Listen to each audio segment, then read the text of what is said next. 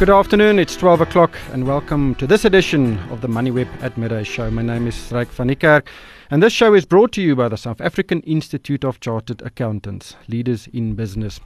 Well, it's all red on the screens today. The trade war between the US and China seems to hit crisis levels. Markets all over the world are down. The rand is under immense pressure and there seems to be serious concerns that the trade war could affect the world economy. Simon Brown of Just One Lap and Johan Gous of Sasfin is with me in studio and hopefully they can shed some light and insight into this developing war and the impact on South Africa. In other corporate news, Aton voted against the merger of Murray and Roberts and Aveng, but I believe that transaction has been approved. And there are also some statements out from several of the banking groups who is vying for Mercantile Bank, an interesting transaction that is unfolding there as well. But first, let's look at some of the major indicators. The JSE is down 1% at 56,649 points. Not too long ago, it was well over 58,000 points. Resources down 2/3%. Industrials down 1.4%. Financials down virtually 0.9%. The gold index up, the only one in the green at 0.9%. Let's look at international markets. Dow Jones futures down 1.4%. That doesn't bode well. In Europe, the FTSE 100 is down 0.5%. The DAX is down 1.4%. The CAC 40 1.2%. Earlier in Southeast Asia, it was also not a good day. The Nikkei is closed down 1.8%. Shanghai saw a bit of a carnage, down 3.8%, and in the Hang Seng also down 2.8%. Let's look at the currencies. The rand is currently trading at 13.89 against the US dollar, significantly weaker than yesterday. The pound is trading at 18.30. And 16 rand and 3 cents will buy you €1. On the cryptocurrency market, Bitcoin will cost $6,714, while it will cost you 94,989 rand. Let's look at some commodities. Brent crude is trading at $75.10. Gold is trading at $1,280. Platinum at $880.92. Some real pressure there. And on the capital market, the R186 at 9.21%, the lowest I've seen it in many months. Let's just finally look at some shares. Sibanye Gold up 3.5%. BATS, a nice bounce, 2.6%. Mediclinic, 2.5% higher. And on the downside, Barloworld down 3%. Growthpoint down 2.6%. Exxaro 2.5%. Bright also shed another 2.4%. Well, Simon Brown from Just One Lap, welcome to the show. Let's start with the capital market, the R186 at 9.2%. That is a significant drop. It is, Ryk. I mean, it was sub 9, I think earlier yesterday, if not last week at least. And folks will say 0.2%, but in a bond market, that's massive. And there are a couple of things driving it. One is we can see it happening in our ZAR because people are obviously getting out of the bond, taking their money home. Where's it going? It's going anywhere but emerging markets. So it's going into US, it's going into Europe. We've seen the Italian yields go negative again after that spike out during May, early this month, in June, when they went above almost 2%. And it's just showing that emerging market concerns, which we're a part of, and they're driven by some geopolitical issues happening in some of the markets, but also by the potential threat of trade wars, which are, trade wars are bad for capitalism, and the folks who are going to get hurt hardest are going to be the smaller economies. The US will get hurt, but will get less so than a Turkey or a South Africa or Brazil. Yeah, so Ryk, just, if you look at our bond market, we were the best performing emerging market bond market in the first quarter of this year. And to a large extent, the Ramaphosa effect was still there. But then we hit a bit of a bad patch in April in terms of some of the economic numbers. And then again, the more global picture started influencing the local bond market. And, the foreigners aren't getting the kind of returns that they had in the first quarter of this year. But let's talk about the trade war. It seems like Trump is looking for products to slap a duty on just because he wants to show how strong he is. But it's having a massive impact on emerging markets. Simon, are we affected more than other markets? Or are we actually just flying, in the bunch? I think we're just flying in the bunch. I mean, there will be bits where we're affected. At this point, obviously, there's no direct tariffs onto us. Mexico has threat of that. But, again, Brazil not, Turkey, the other sort of emerging markets and top-tier emerging markets, for want of a phrase, are broadly not directly being hit. But we're going to feel those implications and the impacts of it. What does a trade war do? It adds a tax onto products crossing borders, which makes it more expensive for consumers in those countries, which means they've got less discretionary spend. It potentially pushes inflation. That has interest rate implications. And we're really just sort of at the whims of it. If no product that we manufacture, and there are some, we do some stainless steel and the like, not much going into the US, but certainly could have impacts. But we're just, net losers from that entire process. And when the elephants fight, it's the grass that suffers. And in this case, we're the grass. Yeah, absolutely. I'm looking at the Market Watch website, one I really think is pretty good. And it screams headline, trade war, Dow Jones slump, more than 300 points on fears of full-out trade war, actually Dow Jones futures. And if looking at the Wall Street Journal, also lead story, and it says Trump readies for more tariffs on China. This can escalate much more than we are currently seeing. Yeah, so the Dow Jones, it looks like it's going to be down for the 6th day in a row.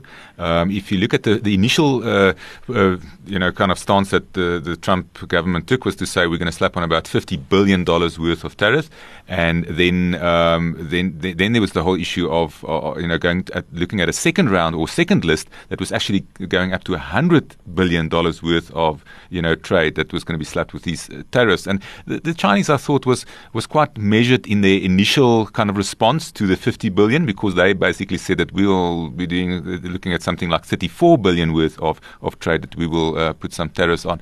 And one can just hope that at this point in time, the Chinese will keep a cool head and not respond too aggressively to some of these messages coming from the Trump government. Simon, this Murray & Roberts Aton Aveng deal is pretty interesting. And this morning, Murray & Roberts' shareholders actually gave the board the green light to pursue the merger with Aveng. Aton tried to prevent it, but 52% of the shareholders actually voted for the company's board to continue. Obviously, the deal has not been struck, as the actual merger needs to be approved. Interesting corporate battle. We haven't seen one like this in a while. We haven't seen a corporate battle in ages. And for outsiders like us, it's truthfully, it's fun. It's not fun for Aton and Murray & Roberts and Aveng boards. I get that. But I got to say that 52% is a close call. I mean, Aton obviously at 44%, but the way the meeting works, it's a number of votes there. So, and seldom do 100% of shareholders pitch to these or send proxies or to the meeting. So now they've got it. They wait that approval. We're still waiting for the Aveng rights issue, which is 49% guaranteed, which means they'll get at least a couple of $100 million. But Aveng, to me, it always very much looked more like Murray & Roberts attempting a blocking move on Aton, because we've kind of known for a couple of years that they would come. They built a stake to 25%. And you really don't, unless you're an asset manager, there's no benefit of a 25% stake. Either take it to control or don't play in the pond. So they were always going to be coming. And I'm not convinced. I mean, Murray & Roberts has been working quite hard to get away from traditional civils and construction. And Aveng is kind of like erring back off into that direction.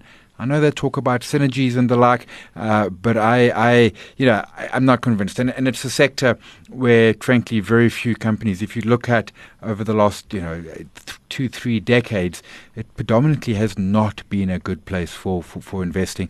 We saw Basil Reid go into business rescue on Friday. We've got Group 5 looking quite wobbly at the same time as well.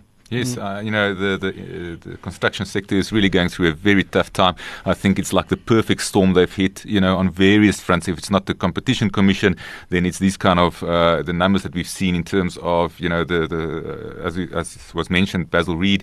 It's a company that was worth 2.7 billion rand just before the Soccer World Cup. and now it's down to, I think, 30 million, being worth 30 million rand. So it's a huge, a massive destruction of value that's actually occurred there. Yeah.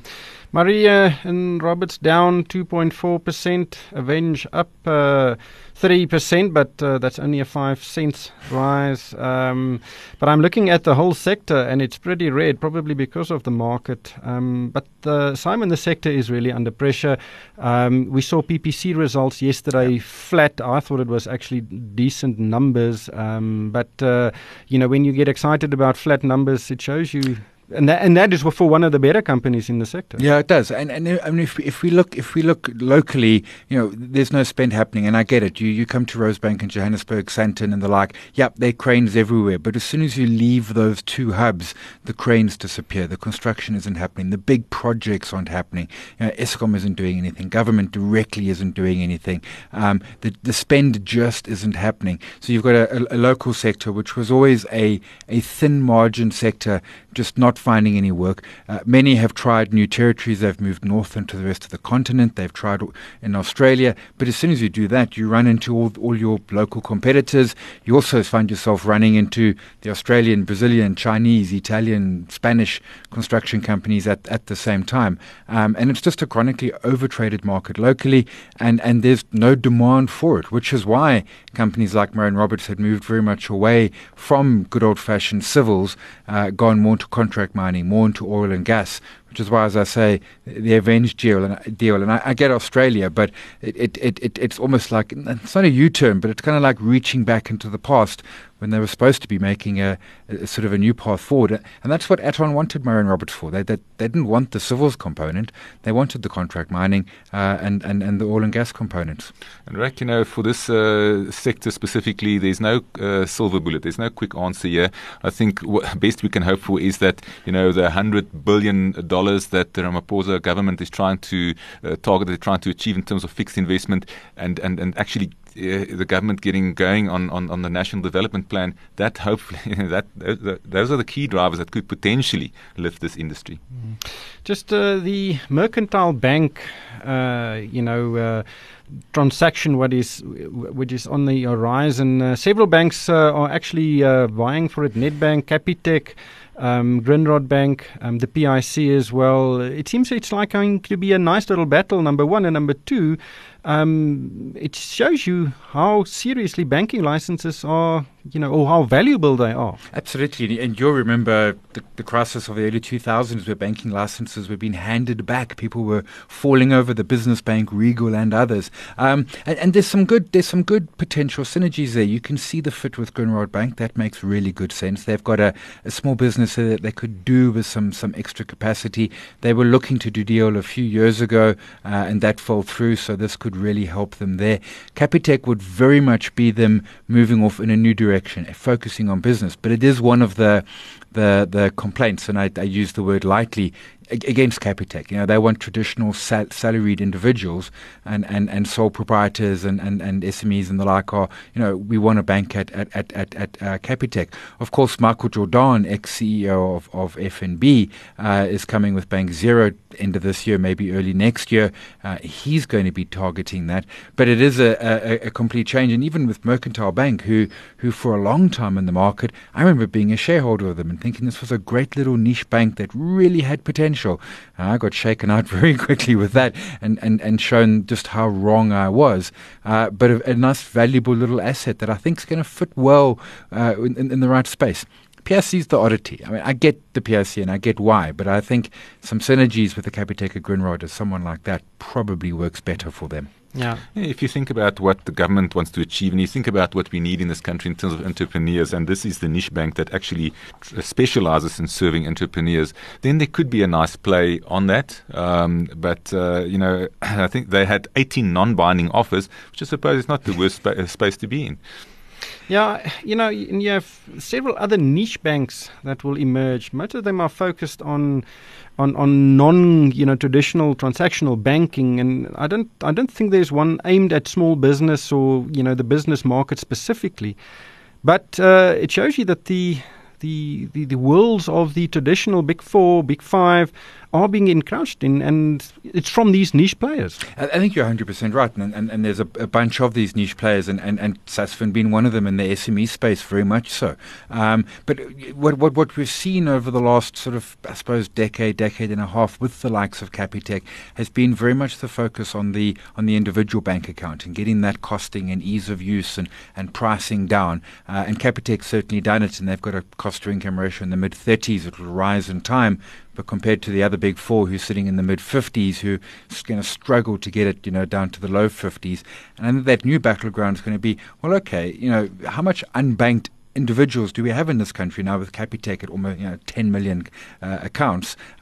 Where's next? It's going to be, we're seeing it to some degree with the Discoveries, which is going to go for the high net worth and the like, and the rewards and all of those synergies with Vitality. But I think that next battleground is going to be, well, what about the small businesses? Because, and not to diss the Sasfins, but Sasfins, sort of in maybe the more medium rather than the very small. If you're a small little entrepreneur, doing maybe a million or even 500,000 or a couple of 100,000 revenue a year, you're struggling to get a really good banking relationship. You're struggling to get really good products. You're struggling to get really good pricing. And we talk about entrepreneurs and we talk about SMEs being so important.